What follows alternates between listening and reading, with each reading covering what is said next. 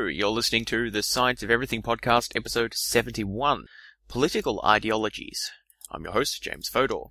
So in this episode, we're going to have a look at some of the major political ideologies that exist in the world today and that inform political decisions and government policies around the globe.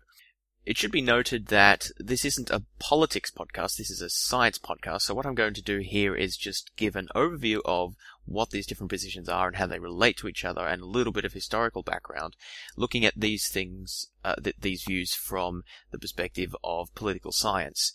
So I'm not going to try and determine which of them is correct, or where they go right and where they go wrong, or whatever. That's not the goal of this, nor am I going to talk about particular policies. I'm just going to look at these ideologies in fairly general terms to hopefully give you a bit of a better understanding of what these labels mean and how they fit into the political discourse and how these ideas shape the way that countries have been governed and continue to be governed in the world today.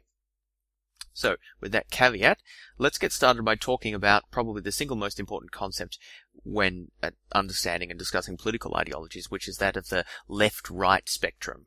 So you've almost certainly heard of left-wing and right-wing and centrist positions before, but perhaps you don't know where these terms come from, because they're a little bit odd if you think about them. What does the left and right have to do with politics? The terms originated during the French Revolution. So, during the French Revolution, there were people who supported the king, the traditional establishment, and there were people who wanted reform of various sorts. Those who were supporters of the revolution, that is, they wanted reforms, stood on the king's left, and those who were supporters of the king, and they wanted to maintain the king's powers, stood on the king's right in the French National Assembly. And that is basically the origin of the terms left-wing and right-wing. And subsequently, over the course of the French Revolution and later on in French politics, you basically had that same dynamic of sort of innovators or people wanting more reform, people who were opposed to the king to varying degrees, sitting on the left of the king in the assembly, or just on the left-hand side of the assembly in general, because the king wasn't always there. And those who were sort of more conservative or traditional, sitting on the right-hand side, and sort of moderates in the center. You know, that dynamic varied over time, but that's the basic idea of where these terms came from, and they were later sort of picked up by other countries and used to describe opposing political sides. Today, there's a lot of debate about how useful and relevant this sort of left-right spectrum is. In general terms, when people say right-wing, they mean sort of a more traditional or conservative side that generally sort of supports the status quo more, versus the left-wing, which tends to be more interested in reform or progressive policies, more interested in protecting lower classes or the working classes generally. Those are very broad outlines of sort of what the difference is, and there are many scholars who study this who think that the left-right spectrum is not adequate to describe political diversity, because there are lots of varying opinions and positions that one can take that aren't really captured just by this one sort of spectrum. It's also very important to note that although the left-right spectrum dynamic, I think, is present to some degree in pretty much all countries, and it has been for basically since the French Revolution, what constitutes those left-right extremes certainly differs between countries. So, for example, in the United States of America, what is positions that would be considered left-wing there wouldn't necessarily be considered left-wing in France, or positions that would be considered sort of moderately conservative in America might be considered extremely conservative in France, or maybe Sweden, which is another country that's sort of relatively more progressive or left-wing than the United States is.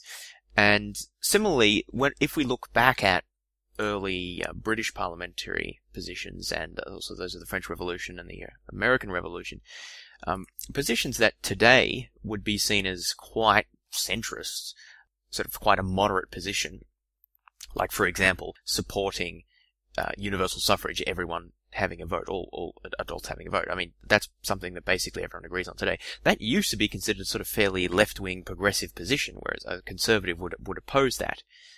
Likewise, sort of a separation between church and state, that's generally fairly accepted to varying degrees these days, but that used to be considered a fairly sort of progressive left-wing position. and conservatives would sort of oppose that. So what counts as conservative and what counts as sort of left-wing progressive differs across times and across positions.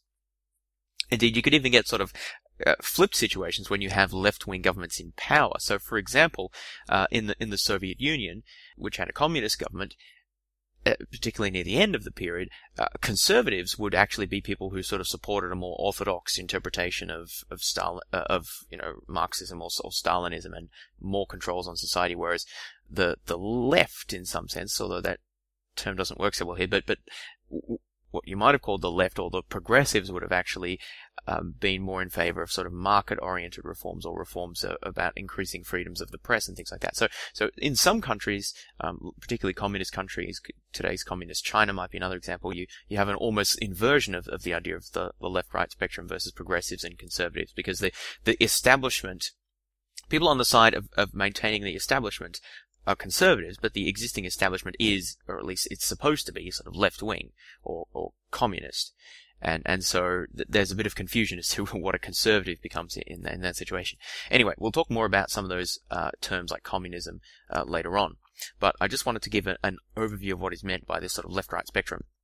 There are a whole lot of other distinctions that are also relevant to differing political positions as well. I won't go through all of them at the moment. I'll just sort of mention some of them. So again, the basic idea of left-wing versus right-wing is sort of how concerned are you for preserving traditional values, traditional social structures, and the traditional allocation of sort of positions and resources in society. That's sort of right-wing. Also tends to be associated with nationalism, support for the country, although that's not always true, versus left-wing, which tends to be more supporting progressive, new values, individual freedoms, also caring for the needy and supporting the rights of workers and other sort of oppressed or lower class groups. That sort of tends to be what's associated with left wing. But that's only one axis. There are lots of other questions or sort of issues in politics that aren't really captured by that spectrum. And so some of these other ones include the idea of communitarianism versus individualism.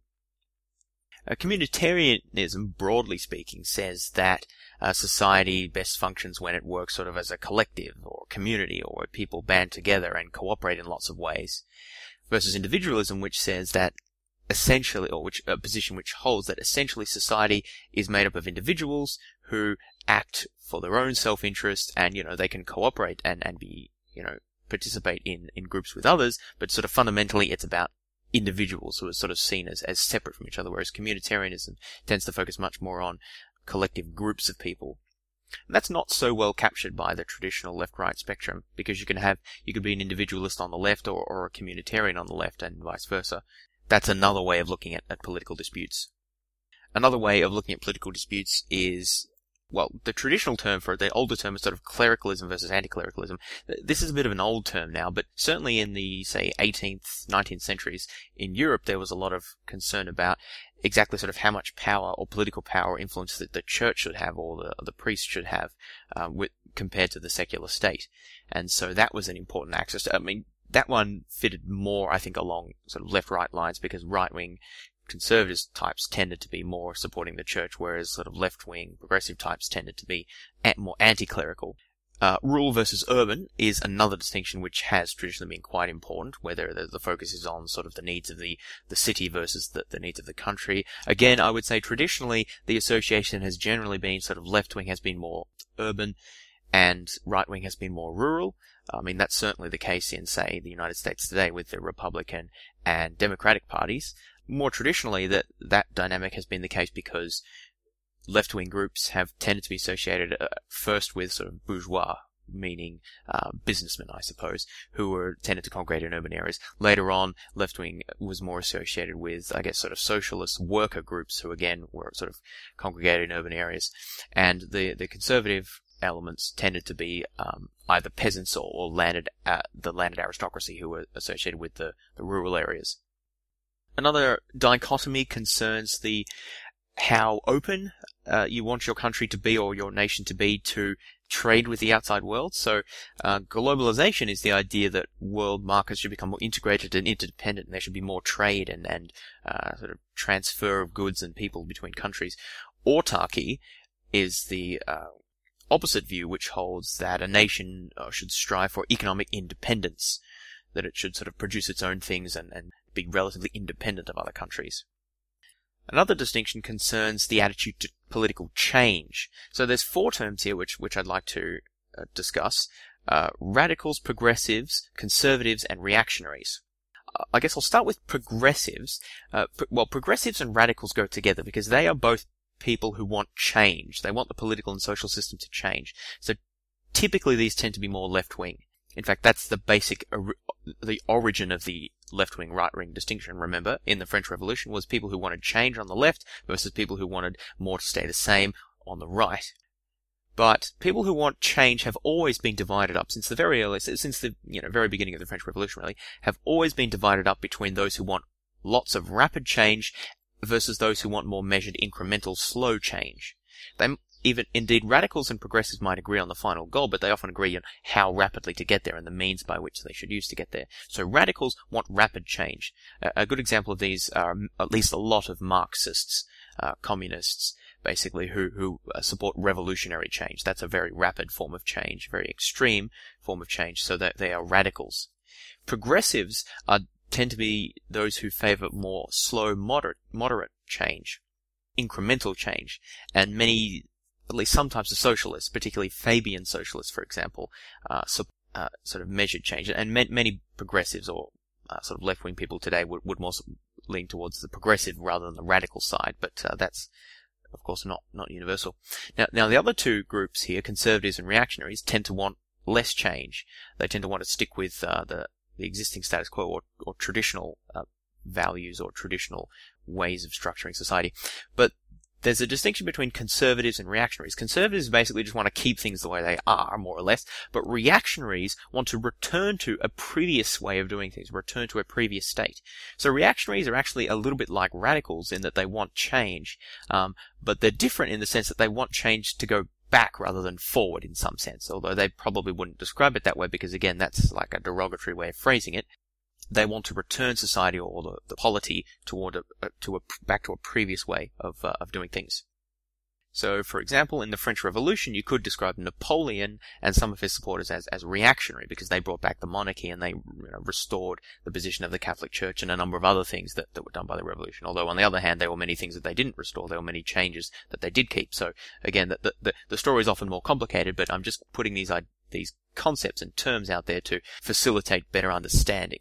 Not to sort of put a straitjacket around things and say that they are only this and only that. One final concept that I want to talk about is that of the 2-dimensional axis, political axis. One version of this is the Nolan chart, which was created by libertarian David Nolan, and so the original form is, I think, a little bit biased towards libertarianism, but it's been generalized now, and I think it's a bit more it's a bit more neutral. It's an attempt to better represent political diversity by, instead of just talking about the position along a single left-right axis, which is quite limiting, it talks about position on a 2-dimensional axis. One dimension corresponds basically to social matters, and the second dimension corresponds basically to economic matters. So the version that I refer to, which is taken from a website called The Political Compass, which I recommend checking out because it's quite an interesting site, has a horizontal axis which goes from left to right, and this basically corresponds to how much intervention should there be by the government in the market, in the economic activity. Left wing corresponds to more government activity, like nationalization of industries and regulation of corporations and higher taxes, things like that. Right wing corresponds to lower taxes and deregulation and privatization and that sort of thing. The vertical axis, they call libertarian versus authoritarian, or I guess according to our terms used earlier, we would have called it anarchy versus authoritarian. I guess a sort of equivalent in this case.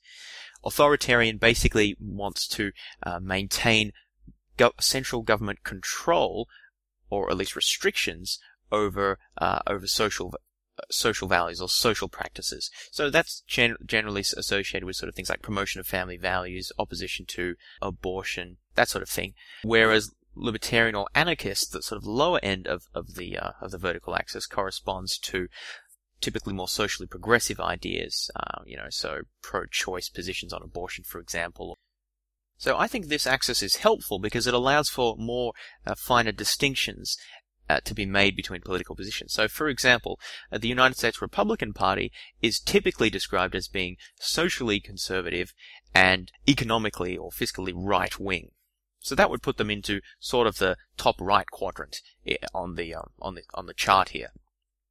Of course, there's a lot of diversity even among the U.S. Republicans. So I don't mean to stereotype here. It's just a way of understanding political diversity. Whereas the U.S. Democrats would generally be considered to be more socially progressive, so that would put them further down on the vertical axis, and also more economically left-wing, so that would put them further to the left. Now, that's only sort of a relative position. Of course, exactly how far apart parties are on these axes will differ depending on, exactly what positions one's considering and exactly how you weigh these things up. In practice, in a lot of electoral democracies, the difference on this axis between major parties is actually not that great. In other words, compared to the total amount of variation you could theoretically have, or, we have seen over the past 200 years, the amount of variation in positions that people actually vote for is actually quite small.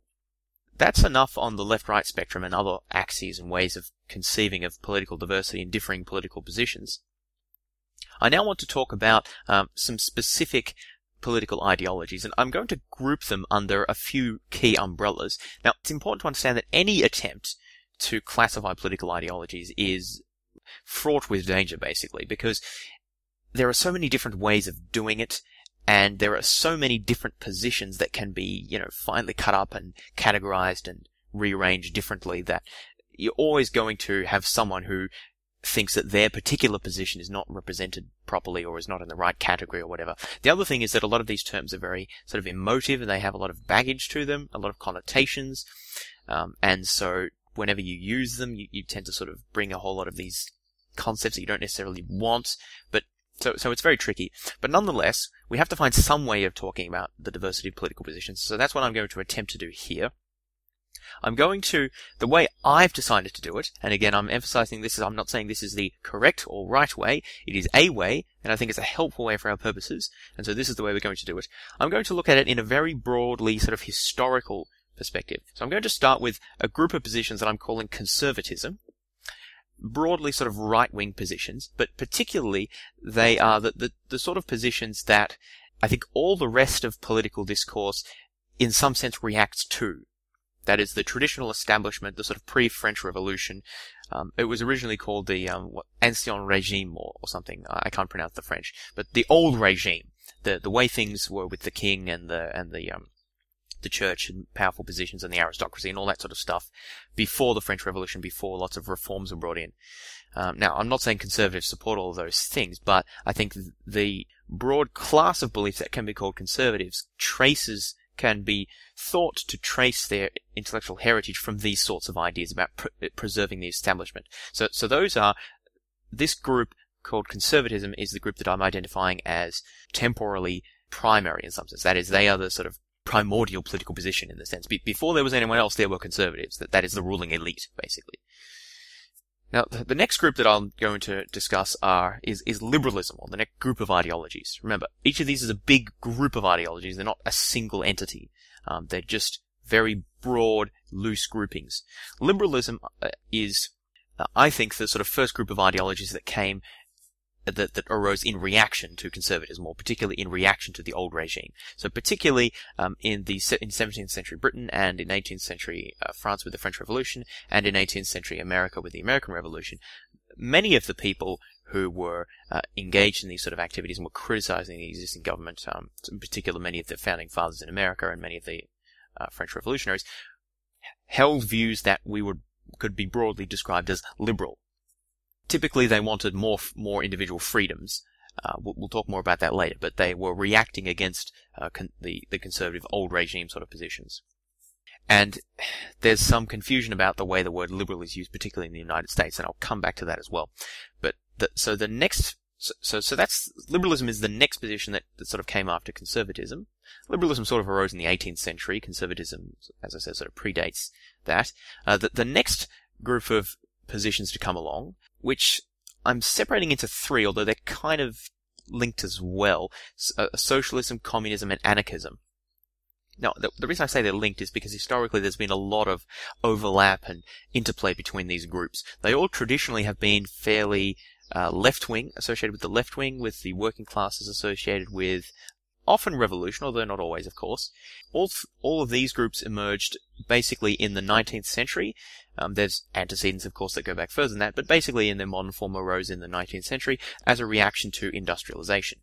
So socialism, communism, and anarchism broadly came as a reaction to the Industrial Revolution, whereas liberalism came as a reaction to sort of the old regime and the power of the church and the king. So we've looked at conservatism, we've looked at liberalism, we've looked at socialism, communism, and anarchism. The next one the next main group, or the last one that I'm going to discuss, is essentially what I'm identifying as a 20th century collection of movements. This one's probably the least coherent of all. It's sort of a ragtag group that I'm throwing together, but nonetheless I think that there's a meaningful sense in which they do share some similarities. And this I'm calling nationalist/reactionary groups. Now, many of these groups, as I said, emerged in the 20th century, often as a reaction to liberalism in part, sometimes the power of existing elites in part as well, but also importantly as a reaction to socialism and communism.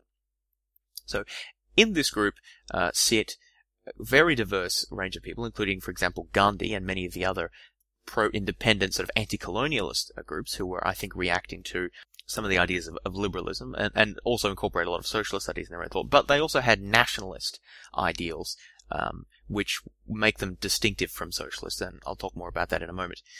Also in this group are fascists and Nazis, who I guess are sort of nationalist reactionaries, and I'll talk more about those in a moment. So hopefully you see some sense in the broad groupings that I've outlined, that they're broadly historical and that conservatism comes first, liberalism is roughly 18th century, socialism, communism, anarchism, roughly 19th century, nationalist and reactionary groups, roughly 20th century, and they all come as sort of a reaction to that which came before and differing historical circumstances that arose at the time. And of course there's a lot of overlap between these groups, and many of them incorporate ideas from each other and so on. So it's only a way of looking at it, not a sort of hard and fast categorization. But now that I've given the broad overview, let me go back and look at each of these positions in turn and give a few more details about what these positions hold and what makes them distinctive. So starting with conservatism. Conservatism is one of the tricky ones to do because there's no single set of policies that are universally regarded as conservative, because conservatism just refers to basically upholding the traditional way of doing things, and the traditional way of doing things is different depending on where you are. So, for example, in the late 19th, early 20th century China, a conservative, I don't know if they use that term, but you could use that term, would have supported the imperial family and the traditional sort of Confucian way of doing things and the civil service and all that sort of stuff. Whereas that would have been completely different to what a conservative in America at the same time, or even in America today, or in Europe would have supported, because there were differing systems, differing traditional values and traditional ways of doing things, and so what conservative meant was different depending on the circumstance. Nonetheless, typically in Europe, conservatism is associated with supporting the monarchy to varying degrees. This is not true of conservatism in America, obviously, because all of American thought descends from all of American political positions really descend to some degree or other from the American Revolution, which fundamentally was liberal revolution. That is, it rejected monarchy and it rejected a state church. The way that conservatism developed in Europe versus the United States is quite different in that respect. As I said, in Europe, conservatism tends to support, it tends to be fairly nationalistic. It tends to support the monarchy or the king or the traditional establishment. Depends whether there is a monarchy in the country. So in France, conservatism doesn't support the monarchy. I mean, it used to when there was a monarchy. Nowadays there isn't a monarchy, so it doesn't support that. Also tends to support the church, and again, not always. Tends to support traditional sort of values. This is associated with a position called social conservatism, which focuses on preservation of traditional values or family values. Again, exactly what those are differ between different countries. But often there's a sense of, social conservatives have a sense that modern innovations are threatening and eroding away traditional values, and that this represents a threat to civilization, a threat to public morality, and there's a concern about this. That seems to be a powerful sort of trend in conservative thought, particularly social conservative thought. And this is, I think, common within both the European and the American varieties. American conservatism tends to focus much less on a sort of state church and obviously not the king, but tends to focus on supporting the republic, the rule of law, tends to be fairly Christian-oriented, though not always, and it tends to sort of be upholding of Western civilization and sort of classicism in varying degrees, as distinct from both modernism of various forms and socialism tends to be opposed to that, and also from totalitarian governments. Conservatives seem to be particularly antithetic, typically opposed to totalitarian governments. There's another sort of subcategory of conservatism, which is called traditionalist conservatism. I guess this is sort of one of the main branches of conservatism. This is often associated with Edmund Burke, who was, I think, 18th century British writer. The idea of the collection of ideas that is described as traditionalist conservatism often, again, tends to support tradition, hierarchy, tends to focus on high culture as opposed to sort of innovative or modern or sort of low popular culture, tends to be suspicious of that, tends to be suspicious of cultural or social innovations. There's an idea that there is a lot of wisdom embodied in the way things have been done and traditional customs, and that it's unwise to tamper with that too readily. Conservatives might support sort of slow, careful, pragmatic reforms, but be sort of suspicious of very large or rapid reforms. Again, they're often focused on patriotism, so that's not necessarily national patriotism, although it could be, but it could also be support of one sort of local area. So they tend to be less focused on sort of universal values, like liberals and socialists tend to be, as I'll discuss later. Okay, so that's all I have to say on conservatism. Now let's look at the next ideology, liberalism. Liberalism is a political philosophy which emerged in roughly the 18th century, although a little bit in the 17th century as well, with the writings of John Locke, British philosopher. But liberalism focuses on the sort of twin key ideas of liberty and equality. The motto of the French Revolution, liberty, fraternity, equality, is often taken as a sort of a liberal maxim. Another related one is life, liberty, property, which is, I think, John Locke came up with, or one of the other British philosophers. So the core idea of liberalism, in so much as there is one, is focus on the individual and individual rights. So usually, at least classically, the idea of liberalism is that individuals come together in what's called a social contract to protect themselves from each other, basically.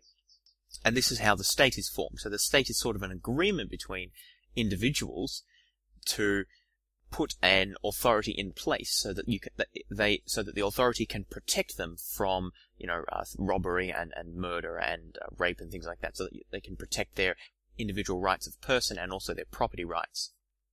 The idea is that, therefore, that this is what a state should focus, this is what a government should focus on doing, and that other activities are not legitimate.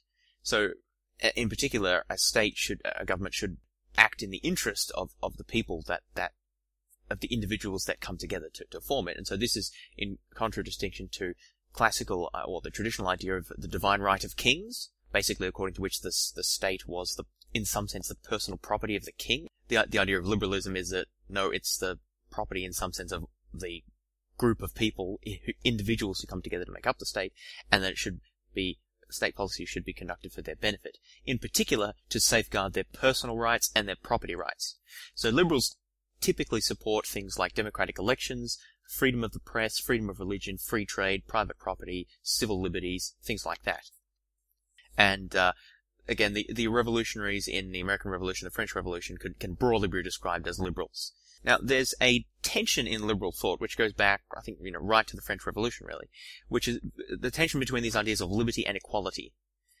Liberalism supports both. They want people, a very important idea in liberalism was that people should be treated equally, because traditionally this was not the case. Traditionally, the aristocrats got special treatment, and different laws applied to different classes of people. The idea of liberalism was that everyone should be treated the same, equality before the law, and that justice should be blind towards who the person is that it's considering. But this idea of equality was later broadened to talk about equality of outcomes, equality of opportunity. So trying to redistribute wealth from the rich to the poor, and trying to help people in disadvantaged circumstances.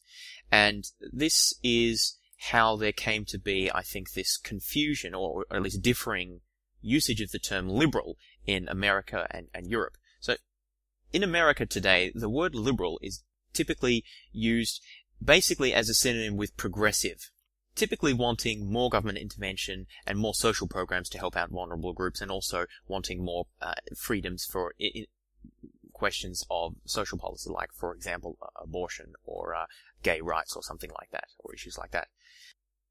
Now, these ideas are liberal ideas. However, there's a focus on one strain of liberal ideas, particularly a focus on certain types of liberty, and a strong focus on the equality side of liberal thought.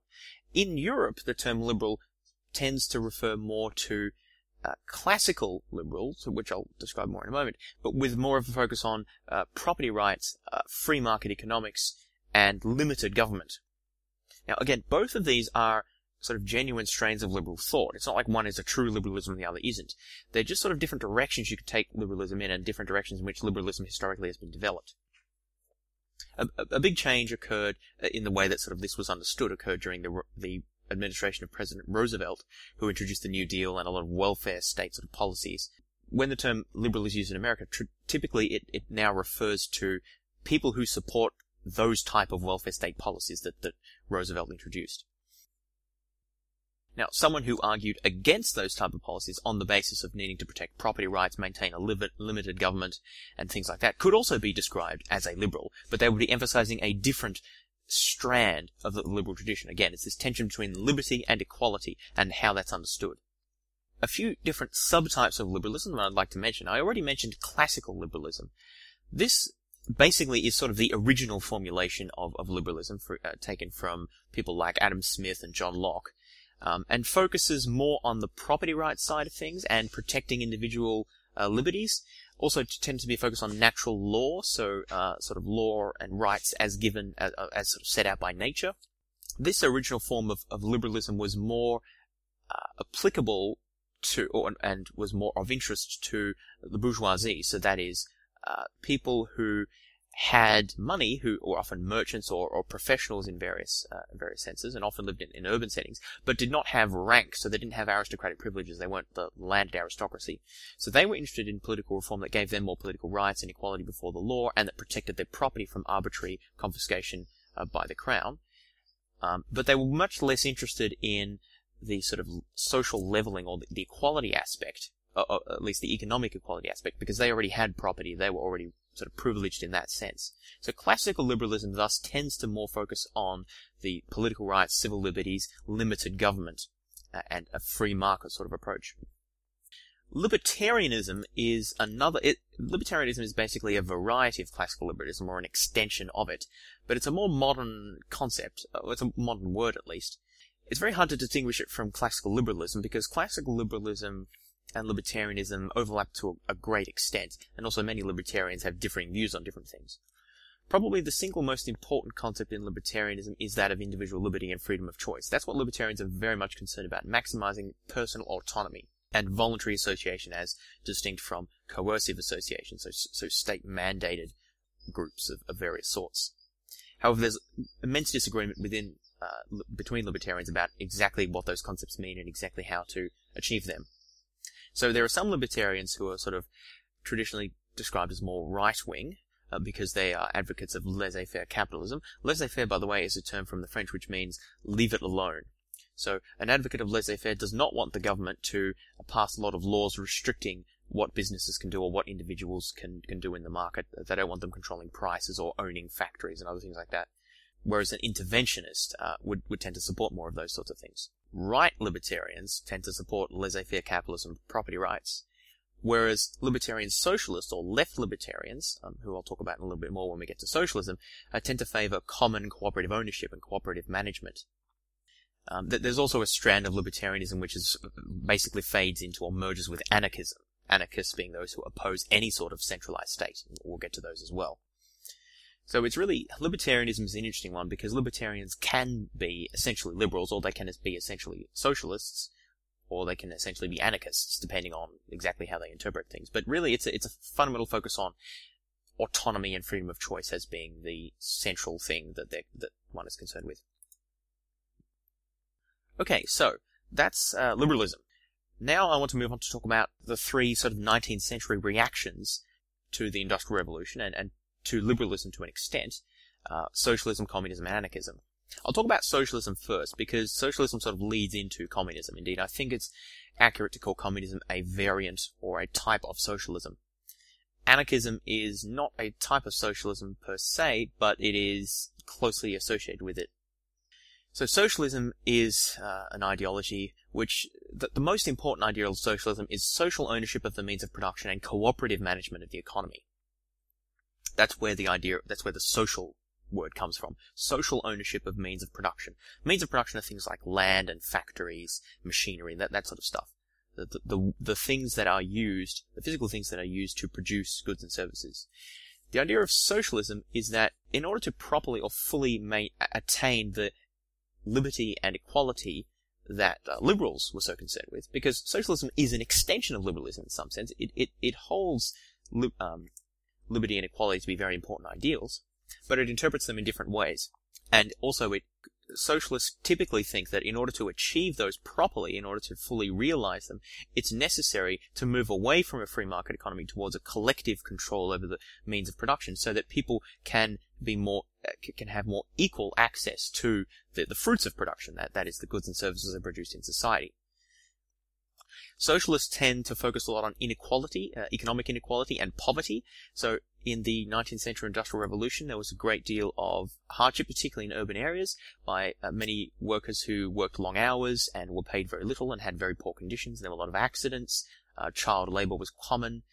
There were essentially no government restrictions to these sorts of things, or very limited. And capitalists, so that the people who owned the factories and owned the corporations, had a great deal of power and money. And this degree of inequality of power and of resources and of living standards was seen as abhorrent to many, and that in order to rectify this, what you would need to do is socialize the means of production. So you would have to take the means of production away from the capitalists and have a collective ownership. Socialists also tend to emphasize that human behavior is shaped very much by the social environment, social mores and values and cultural traits and things like that. So this is another difference between socialism and liberalism. Liberalism tends to focus on sort of natural law, individual rights, individuals as singular agents who make decisions and act in their own self-interest. Whereas socialists tend to focus on how humans are social beings, how the individual identity is constituted by the social situation you are in and the relationships you have with other people. And they tend just to not be so receptive or to reject sort of strongly atomistic ways of representing people as individual agents who sort of like atoms who bump into each other and interact. And the other side to that is, of course, that by manipulating or changing social values and the structure of society and the economy, you can change the way people act. You can change the way that the values that people have.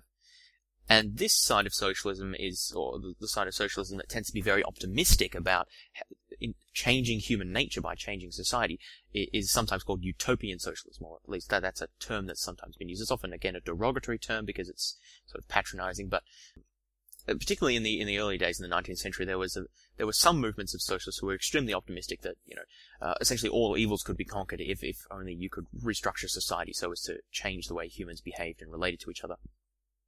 Another big criticism of socialists is wage labor, the wage system by which people sell their services or labor in exchange for money, in exchange for wages.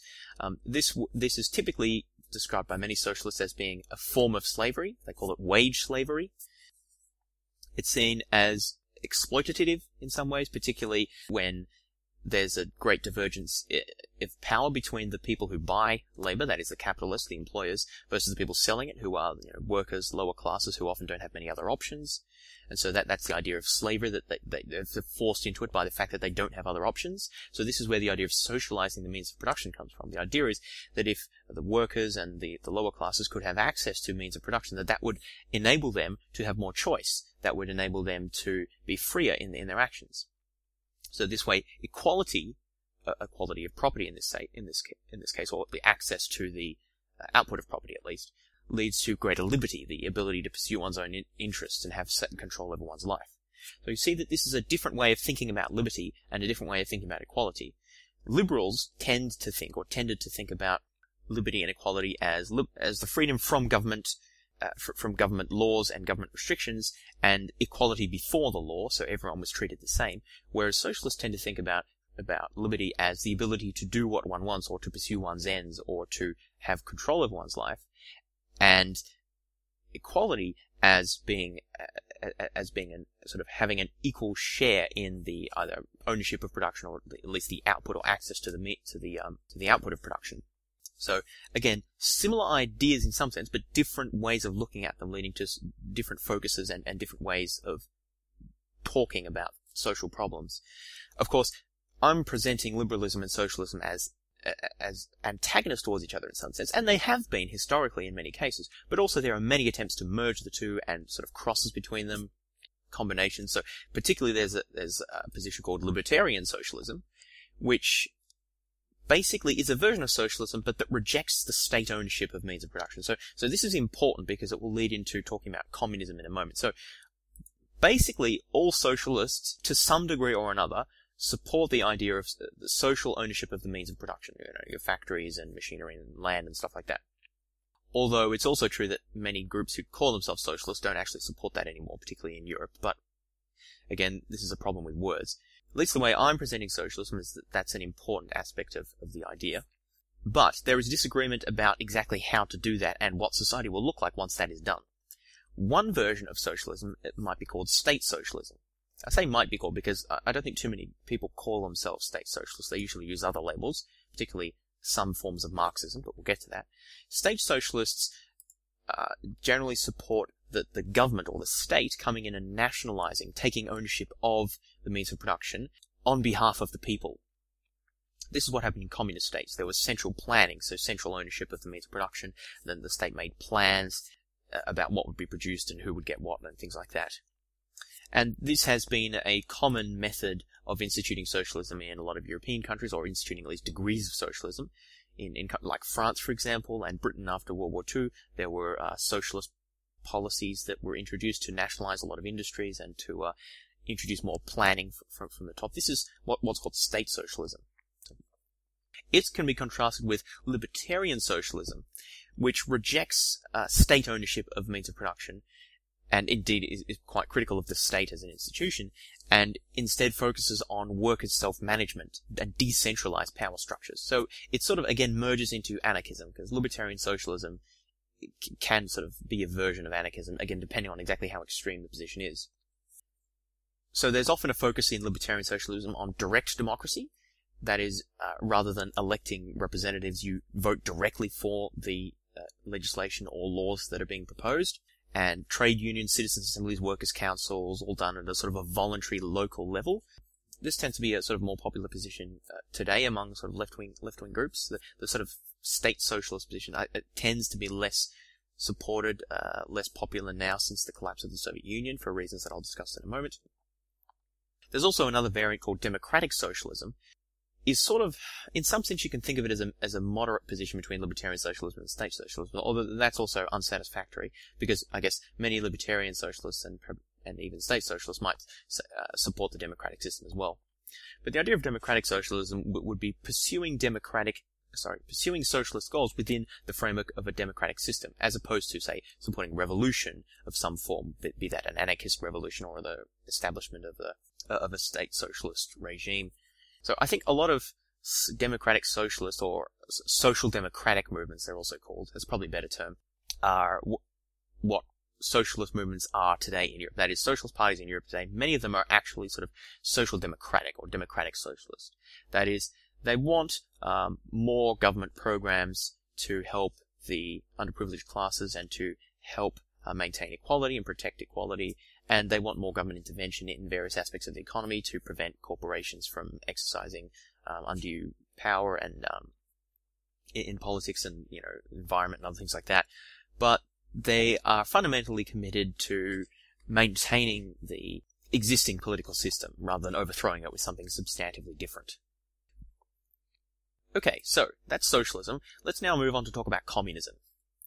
Communism is a particularly divisive word and concept and ideology, obviously. I'm going to use Marxism and communism interchangeably. Technically, they're not the same. Communism refers to, well, the commune, which is an idea of a collective group who owns things in common and agrees to things voluntarily. Communism is just an ideology which wants society to be run by communists, basically, whereas Marxism is a particular ideology which derives from the teachings of Karl Marx, a mid-19th century German philosopher and political theorist, and also Friedrich Engels, who was a friend of his. Effectively, they're used interchangeably and refer basically to the same thing, so I'm going to use them interchangeably, even though some may take issue with that. So, as I said before, Marxism is effectively a version of socialism in that it upholds the ideal or the goal of achieving collective ownership or social ownership of the means of production. So that's crucial for Marxism. But Marxism also incorporates a number of other ideological components which are not necessarily parts of socialism. So I think of socialism as being much broader, and communism being a particular type of socialism. But it's such an important type that I'm discussing it as a sort of a separate group. So Marxism incorporates some particular ideas that don't have to be part of, or aren't necessarily parts of, just sort of ordinary socialism or plain socialism by itself, vanilla socialism, so to speak. And in particular that it incorporates a number of very specific philosophical ideas. So one is this idea of a dialectic. I don't want to discuss this in depth because this gets a bit philosophical, but I think it is important. A dialectic is a struggle between two opposites.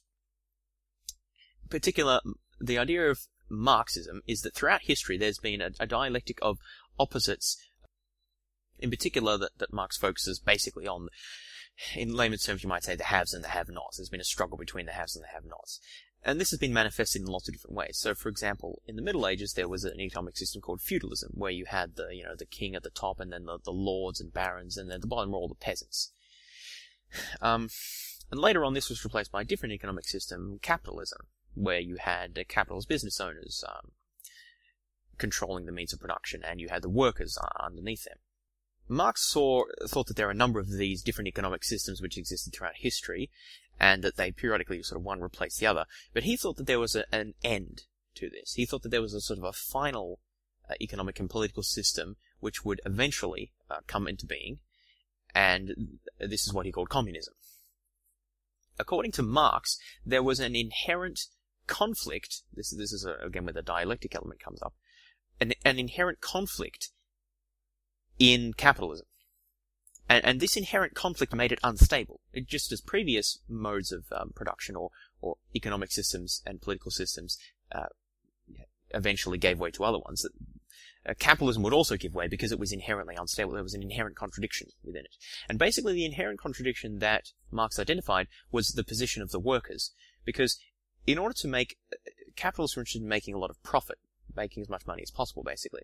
In order to do that, they needed a concentrated, cheap labor force, in urban areas able to work and produce profits for them. But in order to make as much profits as possible, they needed to sort of exploit the workers as much as possible. This leads to another idea which Marx had, which is that of surplus value. That is, the worker produces a certain amount of value, and the employer pays them only just enough to basically allow them to survive and keep working, and then takes all the rest of the workers' output for themselves, and that's called the surplus value. Marx considered this a form of exploitation. So because of the need to extract surplus value, and Marx also thought that there would actually be sort of a tendency towards having to continually increase the amount of surplus value that was extracted, but we didn't get distracted by that. Because of the need to concentrate all these workers together and have them educated to a degree, at least enough to work, and also the need to extract as much surplus value from them, Marx thought that inevitably there would be collectivization, there would be an uprising of the workers against the capitalist oppressors, because of course there are far more workers than there are capitalists. And in urban centres, they have the ability to communicate with each other and connect and exchange ideas, where previously as peasantry spread out throughout the country, they couldn't necessarily do that. So Marx thought that inevitably capitalism would lead to an uprising of the working classes, whom he called the proletariat, leading to a revolution. And what he thought would happen is that the proletariat would essentially take control of the means of production. This is the socialization, the socialism idea, that they would take collective control of the means of production, and that they would use it for a common benefit, so that everyone would sort of have an equal share in some way. The idea here is that the production would be according to one's contribution rather than the workers doing all the work and then the capitalists just taking off and exploiting the workers and taking off all the surplus value. The end goal for Marx was a state called communism, as I mentioned before. Now, according to Marx, said less about this than I guess one might like. He wasn't necessarily exactly clear as to how it would work, but according to Marx, the communist state, the end state, the final state that we would eventually get to, would be a classless, stateless society. So there'd be no state, there'd be no need for a government.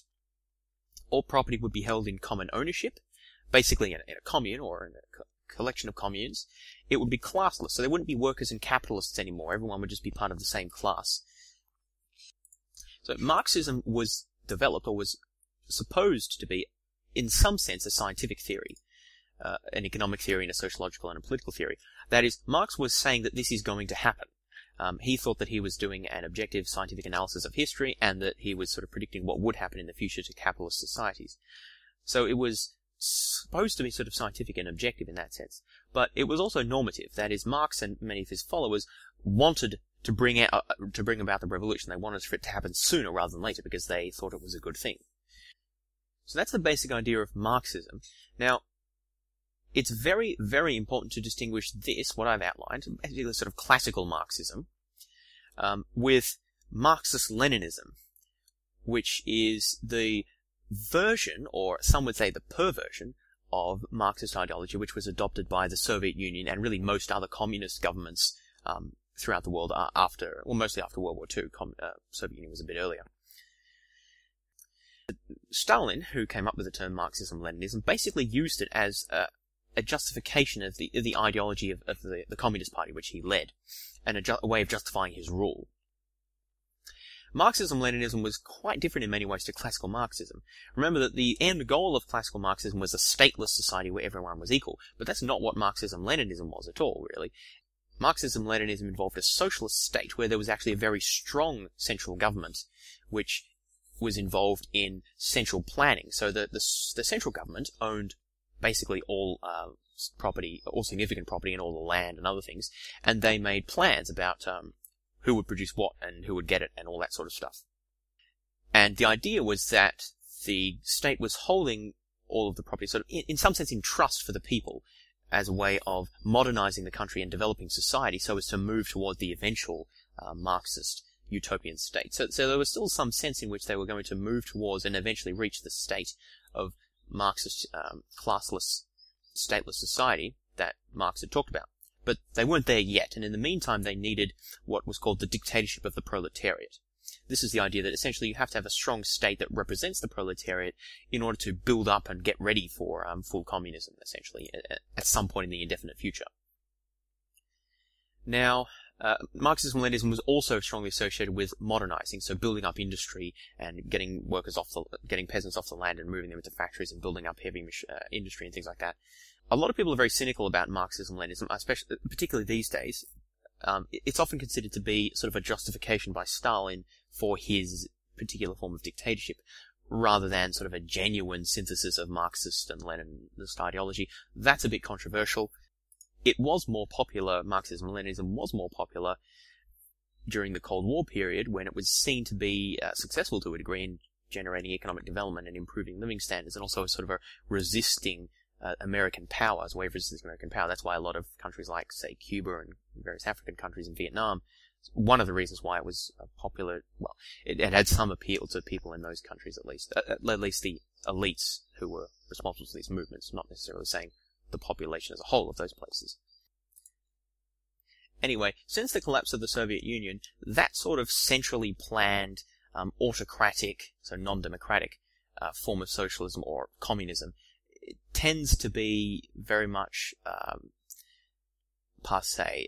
There tend not to be too many people who advocate for that these days. People who call themselves Marxists these days tend to support more classical forms of Marxism, and particularly Trotskyism. Trotsky was a contemporary of Lenin who opposed the idea of opposed the sort of strongly authoritarian sort of state that Stalin set up.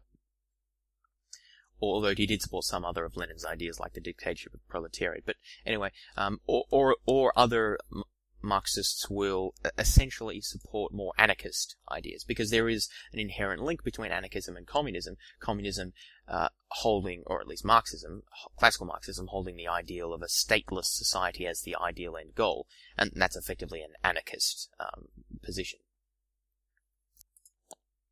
Having finished talking about communism, I now just want to say a few brief words about anarchism. I've pretty much already outlined the key ideas. Basically, anarchism advocates a stateless society, operated according to voluntary forms of self-government.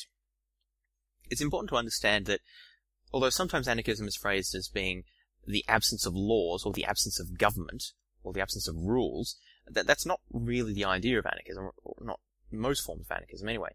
Really, the idea would be, a better way of saying it would be the absence of compulsory organizations that you have to belong to, or the absence of imposed laws. There's an aversion, anarchists typically have an aversion to the use of force or compulsion to force people to be part of organizations and to adhere to laws. So there would still be laws and rules and regulations and organizations in an anarchist world, or at least in most versions. It's just they would be voluntary. Now, exactly how that works out depends upon the version of anarchism. As I mentioned before, there's sort of right-wing versions of anarchism which tend to be much more friendly towards the free market ideals and private property. There are left-wing versions of anarchism which tend to focus more on, workers' rights. They tend to be more friendly with the labor unions and the labor movement, and they tend to be more interested in worker self-management, worker cooperatives, things like this.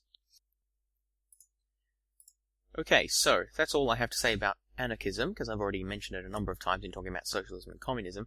I want to finish up now by talking about this last group, the sort of hodgepodge group of 20th century groups that I've collectively termed nationalist and reactionary groups. And again, I think it is legitimate to put them together, even though I am stretching this a bit here, I acknowledge. The commonality is that I think they're reactionary in the sense that they're all reacting to both the liberal and the socialist ideals of the two previous groups.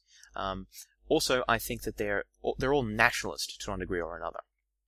Another thing I might add is that these are pretty much all 20th century developments, so that they come about in a different context, a different socio-political historical context than socialism and liberalism and communism did, and so that's also another reason I think it's legitimate to sort of group them together. The first one that I'll talk about, as I mentioned before, is what's sometimes called left-wing nationalism, and this also is a very broad group. Anyway, left-wing nationalism describes a form of nationalism which particularly focuses on popular sovereignty and self-determination, and also generally social equality. So often it's sort of quite left-wing, sort of progressive socialist in bent, but there are some important differences. In particular, and I probably should have mentioned this before, socialists and especially Marxists very generally, or at least historically, opposed nationalism. That is, they opposed adhering to local or national forms of loyalty. Famously, at the outbreak of World War I, many of the socialist and labour groups, or at least some of them, opposed the war on the grounds that it was a nationalist war. The war was fought on national lines. Socialists and Marxists tended to think that workers, or the proletariat, across all countries really formed one group, and that they should naturally see themselves as in opposition to the capitalists, rather than in opposition to workers from different countries. So typically socialism, Marxism is a sort of an internationalist movement. It is supposed to be global in scope and often is opposed to local or national loyalties, or at least downplays them significantly. Now, left-wing nationalism is different because it incorporates many socialist elements, but also in the framework of a strong nationalism. So this is famously what Gandhi did. I mean, he wasn't exactly a socialist, although some of his positions overlap with socialism a bit, but he was certainly very interested in social equality and the welfare of the poorer classes. But he was also very firmly a nationalist, so he was very interested in Indian and particularly Hindu sovereignty, self-determination. And many other anti-imperialist, post-colonialist movements in other countries followed Gandhi's lead in these ideas. So, for example, the African National Congress under Nelson Mandela in South Africa also had some of the similar ideas. Many forms of what have sometimes been called Arab nationalism or Arab socialism throughout the Middle East. also fit into this category, share some of these ideas, although, of course, there are very important differences as well. But the key here that I want to emphasize, and the reason I put them in the one category, is that these groups take ideas from liberalism, they take ideas from socialism, but they look at them from within a somewhat different framework. They look at them from within often a non-European framework, reacting to colonialism, and they also look at it within a national framework, the national identity of whatever the group is, be it the Arabs, or not that that's a nation, but Arab nationalism often wants it to be a nation, or Indian, or whoever else. So that's why I think it's legitimate to group these. That left-wing nationalism is reasonably distinct from the next group, the several groups I'm going to talk about, although, again, I think there are commonalities, which is why I've grouped them under nationalist groups. But the next two groups I'm going to talk about, basically fascism and Nazism, and really Nazism's a form of fascism. So fascism is the next big ideology to talk about. It's a nationalist ideology, which again is why it fits under this umbrella group. But it's a much more radical form of nationalism, and it's also a more authoritarian form of nationalism, certainly say than African National Congress or or Gandhi would have supported. Fascism is very much a reaction both to liberalism and communism in particular. One of the single most important aspects of fascism is that it is anti-communist. Opposition towards Marxism, opposition towards revolutionary socialism, that sort of thing is crucial to fascist movements. But it's not conservative either, because it also wants to engage in social transformation. But it's a different type of social transformation than, say, socialists and Marxists tend to want to engage in. So it places itself in opposition to traditional conservatism, to liberalism, and to socialism/Marxism. So that's why it very much deserves its own grouping, because it places itself very clearly in opposition to all of these other groups. Fascism emerged in early 20th century Italy. Basically, the term was actually invented by Mussolini, whom you've probably heard of, friend of Hitler in World War II. Fascist movements are quite diverse, but they share some common features. Typically, there's a strong authoritarian element to it, so a veneration of the state. They tend to be very focused around a strong leader, a strong charismatic leader. So Mussolini and Hitler are two prominent examples. Franco in Spain is another example of a charismatic fascist leader. There's also a very strong focus on nationalism and militarism. So probably the easiest way of recognizing fascist movements, because they often don't describe themselves as fascist, is just by looking at their symbolism. Fascist movements almost inevitably use military-style uniforms. They typically like marches, they like parades, they like militaristic, bombastic-sounding music, they like militaristic-sounding slogans, they like symbols that look sort of quasi-military, sort of a brutal sort of look. A bit hard to describe, but if you look at different fascist movements in different countries, you can very clearly see the commonalities. And this is quite different to the way that, say, socialists will often portray themselves. Even though socialists can adopt martial iconography and martial language at times as well, it's quite different to the way it's done in fascist movements. Particularly the focus on nationalism is very different. And that's one of the key differences between fascism and socialism. Socialism identifies the key, and also Marxism identifies the key group of relevance as class, so whether you're a bourgeois or a proletariat, whereas fascism tends to identify the key group of interest as the nation or the cultural group. There's often a antipathy towards foreigners, a desire to protect the cultural values and the often racial purity of whatever the state is. Class conflict is diminished. In fact, fascists tend not to like to talk about that, because that's seen as being being harmful to national unity. Just as socialists typically don't like conflict between nations, as that sort of undermines the unity of the proletariat, likewise fascists don't like class conflict, because that undermines the unity of the nation. Fascist regimes also tend to be protectionist, so this is autarky that I mentioned before in sort of economic matters. They want to focus on self-sufficiency, being independent and separate from other nations. They tend to be expansionists, wanting to expand the territories and recover lost territories for their nation. But it's also important that they reject many liberal values as well, that they're not particularly interested in freedom of speech or representative government or protection of individual liberties, because these are seen to be far less important than the state as a cohesive collective unit, often in the service of a charismatic leader, as mentioned. Now, Nazism was a version of fascism, a particular extreme form. It, of course, refers to the ideology that was basically developed and propagated by Hitler and his supporters in Nazi Germany during the 1930s and first half of the 1940s. Interesting historical point where the term Nazism comes from. Nazi is not a term that the Nazis themselves came up with. They actually didn't like it because it was a derogatory term. The proper name for the Nazi party was the Nationalsozialistische Deutsche Arbeiterpartei, which in English means the Nationalist Socialist German Workers' Party. Now, interesting to note here that the terms socialist and workers, which is a typically socialist term, appear in the name, which is very interesting because Nazism was fascist ideology, which was anti-communist, but they also considered themselves socialists. So this is a very interesting point where Hitler sort of adopted some aspects of socialism, but rejected others, particularly rejected the Marxist elements. Rejected the elements particularly that he considered to be Jewish, but that's another issue. So, where does the name Nazi come from and all that? Well, Nazi are actually the two syllables of the first name of the party, National, Nazi, as it's pronounced in German, National. So this was actually already a term, Nazi, which was used as a sort of an insult to Nazism, as I mentioned, is a fascist ideology, but it also incorporates elements of scientific racism and anti-Semitism and pan-Germanism. So basically, it's a very specifically racist form of, a racist and German form of fascism. It is important to note that many other fascist movements were not explicitly racist, although they often idealized the nation or the state or the people of the country that it was based in. That they didn't have the same systematic racist views that the Nazis did.